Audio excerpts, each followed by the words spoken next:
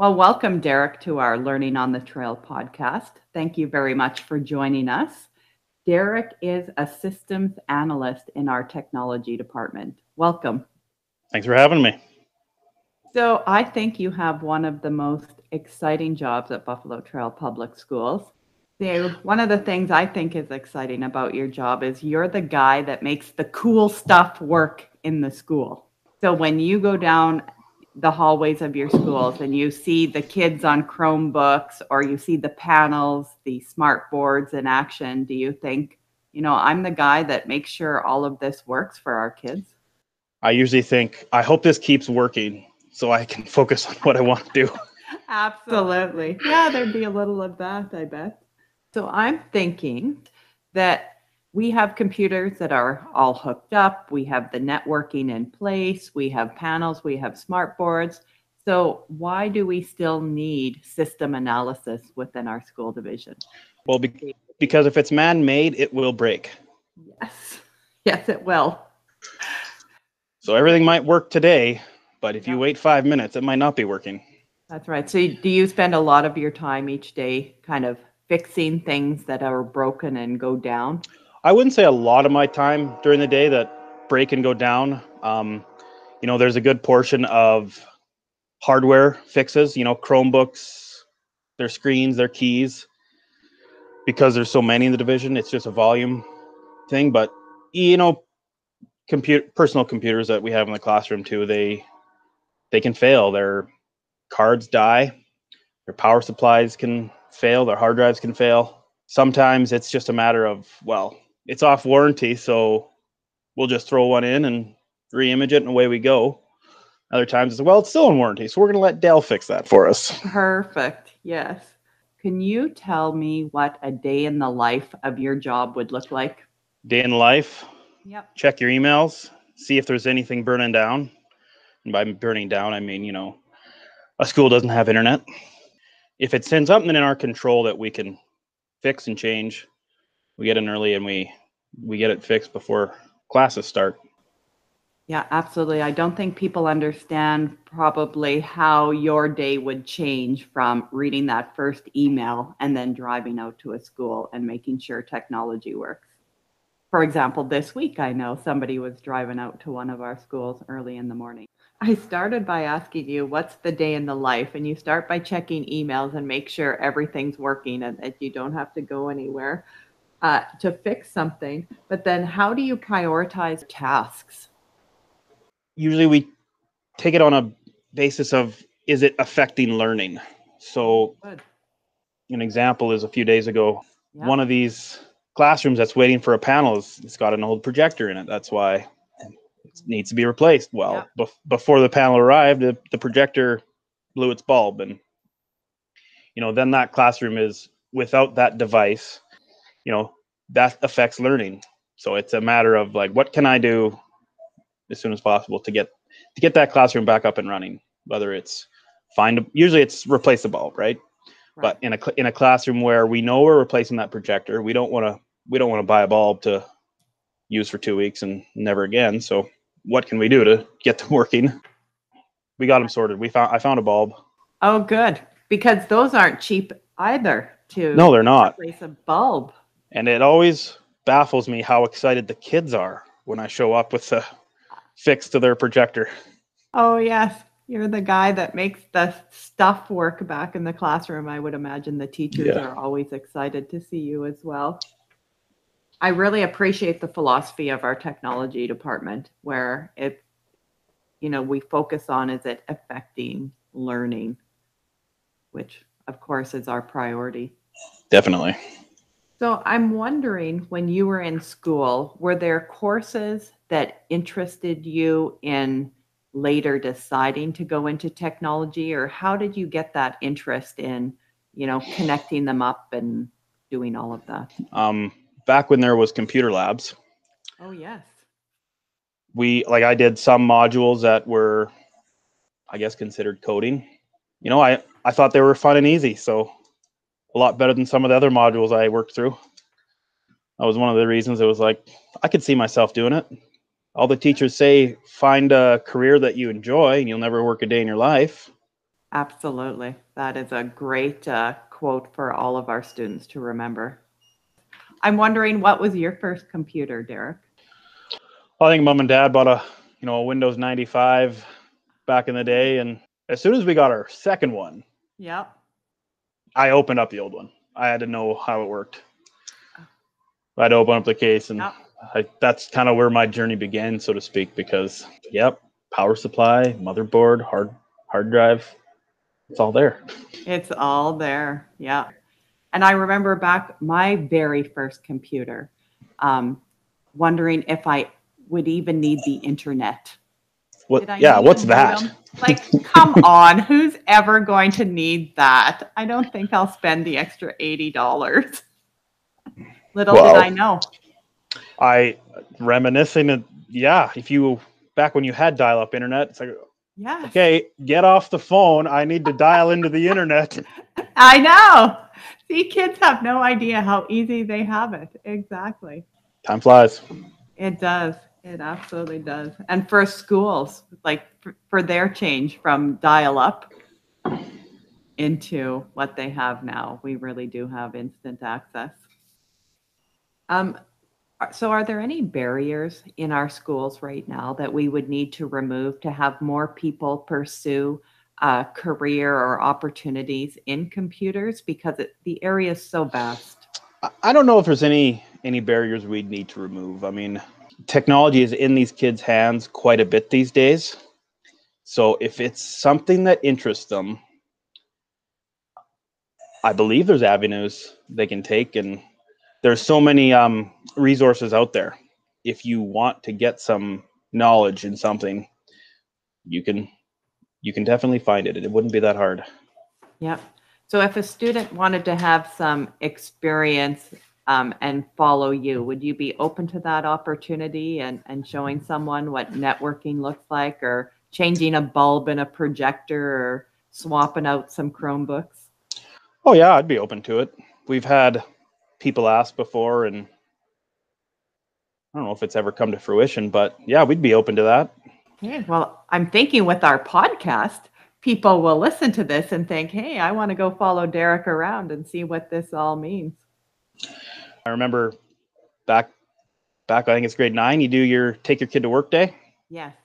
And back when I was that young, I got in touch with my uncle, and he was in the oil patch down by Red Deer, and he like lined up actually 2 days for me to shadow like 4 different careers, 4 different trades, and I could see, that end of things.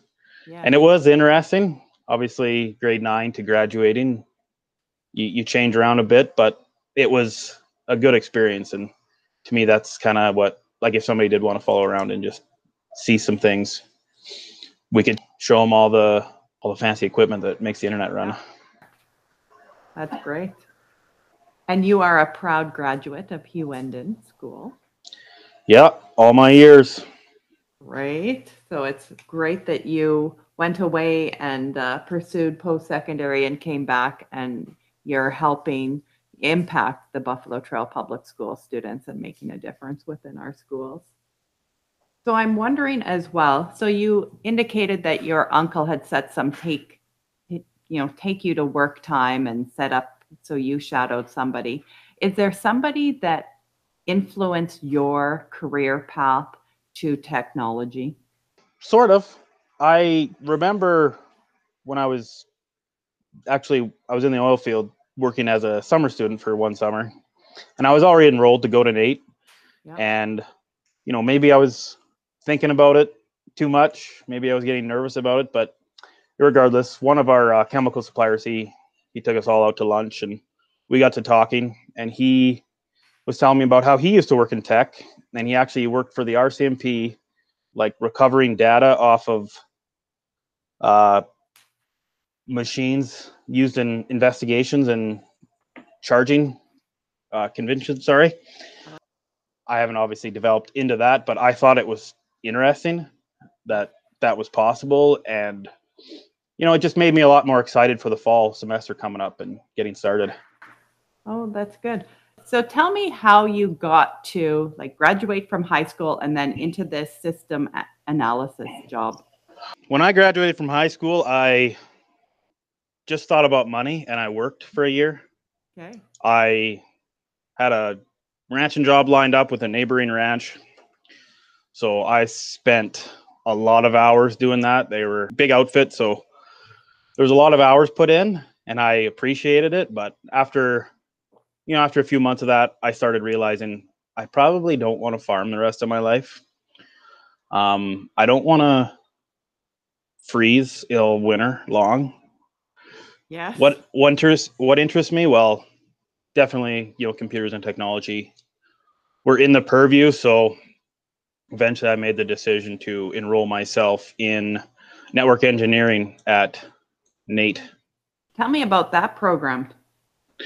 Yeah, so I started in 2007. It was a relatively challenging course. I mean, they advertised it as a computer engineering type course that the university would offer for 4 years. They kind of squeeze it into 2. Lots of hands-on training. They told us at the beginning they had a pretty steep dropout rate for the first year, and our class was apparently exceptional because there was like 80% of us that started year 1, started year 2 right on schedule. So Right. to me, it was a lot of fun because there was other people that I got along with, and we made study groups together, and it was a pretty enjoyable 2 years of my life. Hectic and crazy, but it was a lot of fun. Yeah, those study groups are important because people can really support you through some of those difficult times of writing many exams or hands. Yeah, and there's always things that you're going to understand a little better and be able to help your friend, and then there's going to be another section that they understand a little better and they can walk you through it. So it is very helpful. So how did you decide on this program with NAIT? I suppose because I was more interested in, the backside of the computer, so to speak, the hooking it up, Yep. setting up the networks, as compared to like a coding course or a programming course. Okay. I just find it more interesting to have computers and the way they talk to each other, and running the internet and the way all that works. Perfect. I found it more interesting than just making code and making games and the things you can do with coding, I suppose. Yeah, absolutely. So I want to, a couple questions with that. The requirements from high school, you weren't sure after grade 12 what you possibly were going to do. What were the requirements to get into this NAIT course from high school? Of course, there are requirements, and then it's a competition course to get in. So, Okay. but the requirements were, high school diploma, 2 science courses, I think, in high school, and a math 30. Okay. Yeah. So the math was very important. It was very important to the course. Okay. Like, we learned the physics and the electronics behind it of the copper actually carrying the signals, which helped us understand it more, having all that theory.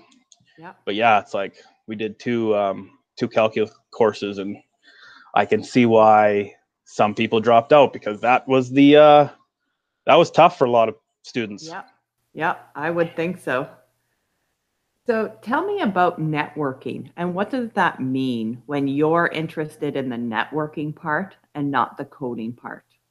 The networking equipment, switches, routers, that kind of thing that facilitate. And it was interesting through school because we learned over the history, like how it's evolved and the previous equipment that used to be used. I mean, it's all about getting computers to talk to each other. Now, we have multiple people in our tech department. Do any of them do coding, or are you all very similar in the work that you do? We are pretty similar in the work we do. Yeah. Because it's, we each have our own schools, and it's, a lot of our time, it's those schools that, like we said earlier, the things break, you keep them running, right? Yes. But then we have our different responsibilities division wide. Like, we're kind of jack of all trades, masters of none. For the division wide things that we're in charge of, we can at least fine tune, and it's a good team. So if you Yeah. you reach out, maybe one of the other guys has seen this before, maybe they have an idea, they'll at least, they're good to bounce ideas off, right? Just to get your own head around things sometimes. Absolutely. How did COVID change the work you did last March to June? Honestly, not a whole lot. Okay. We Interesting. switched, like I got to move to this Huonnin office now, so I save a little bit of commute time. But in the tech world, because a lot of our vendors are already way down in Ontario or in the States or wherever, they're not in Wainwright. Yeah. And so like a lot of our meetings and setups, they were already virtual. So that wasn't anything new, but it's been a bit of a learning curve in working with our own team virtually now to get things done. So so you have the opportunity to work with a group of schools, correct? So you do have the opportunity to go visit schools, see different classrooms, how they're set up, know different students. Yeah.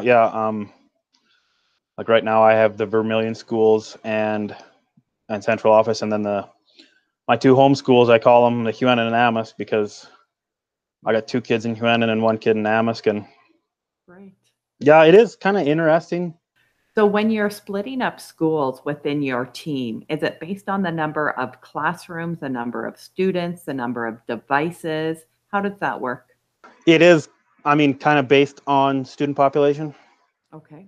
So like, obviously one of us techs doesn't have all the big schools, and then someone else has just little schools, because we have a broad spectrum in Buffalo Trail. Right.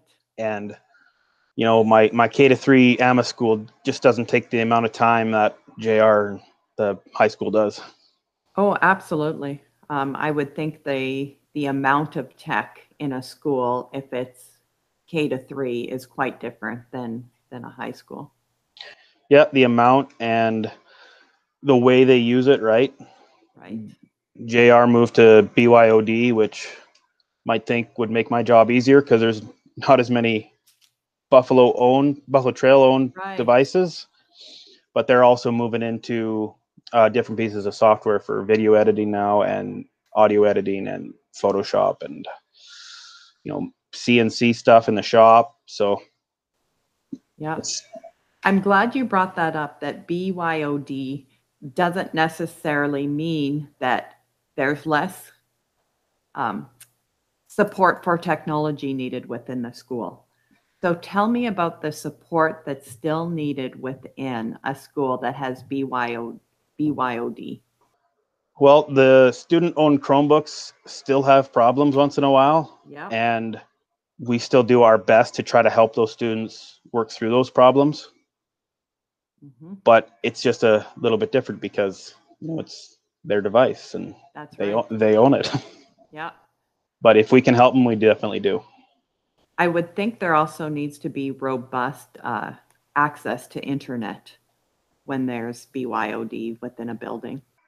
I can't really compare it to other schools, right? Because there are only one, but they are definitely very reliant on their technology. Yep. Like they were the first ones to get most of the panels, and they've got a lot of staff who really use it all the time. So when it doesn't work right, they let us know. We're still working on some things that we want to make better for them. So if the internet is down, what could some reasons for that be, Derek? Power. Obviously, without power, none of our equipment runs, and the internet doesn't run. And other times, just if a school server goes down, that services the network to all the computers. So those computers don't get their network, and everything works, but they wouldn't have any internet, and they wouldn't be able to get to their files on the server and that kind of thing. So are our servers located in our individual schools, or are they located in the office, or are they on the cloud?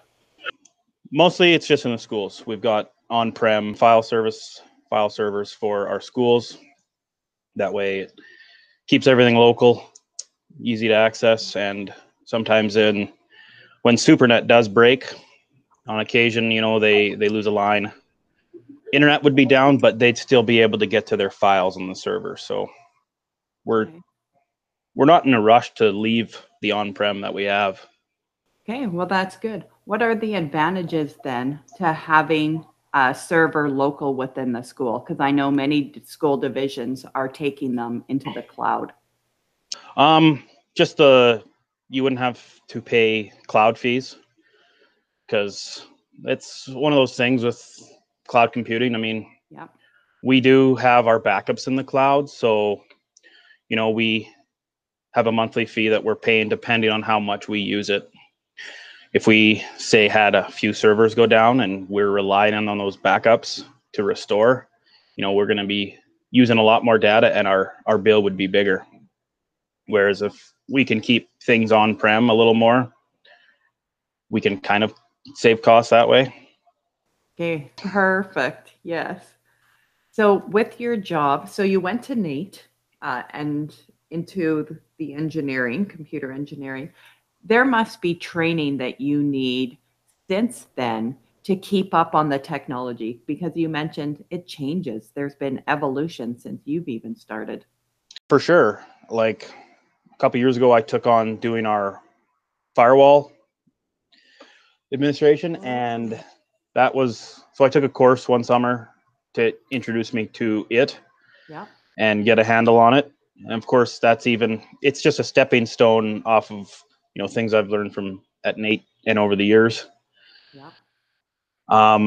We also redid our virtual environment not that long ago, and that's something that I will probably get training in moving forward, because it's a very robust system now, and we're very reliant on it. So it'd be good to have some experts on.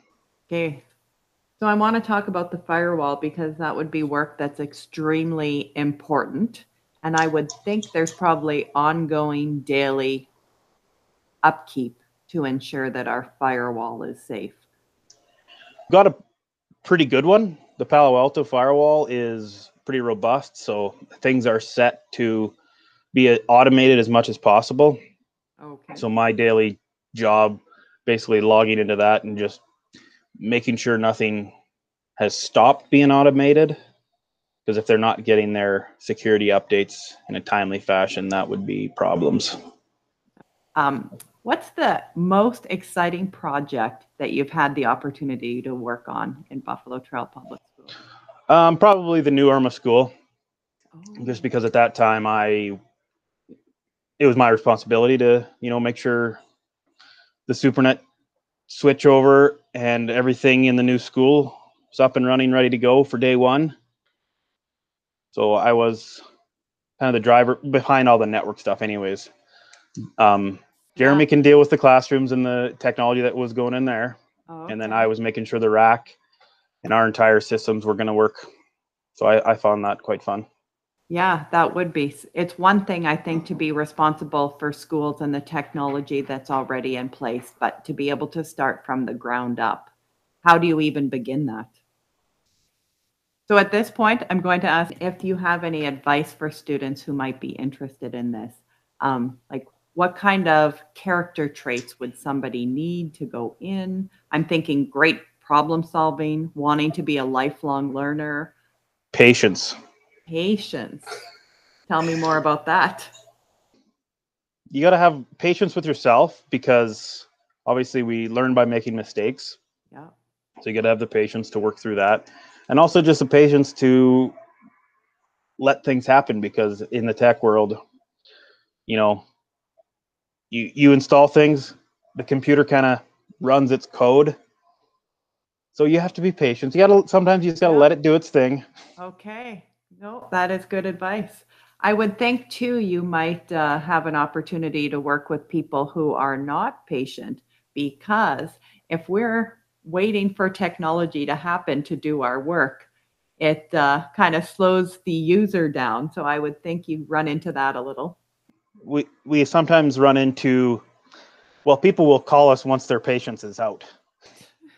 Once something's not working and they've struggled and they're frustrated. Right.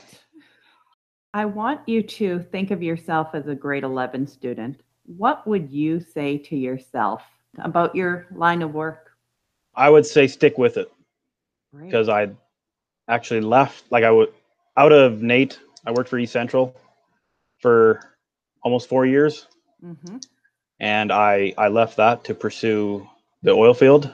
Okay. And I did that for a while, but if I could tell my grade 11 self, I'd be like, just go into it and stick with it. Nice. Good advice. Okay, well, with that, Derek, I thank you for coming to share your experience and your knowledge about being a systems analyst with Buffalo Trail Public Schools. I very much enjoyed talking to you, and I think you have sparked some imagination for our students in Buffalo Trail. I hope so. Yes. Thank you. All right, thanks.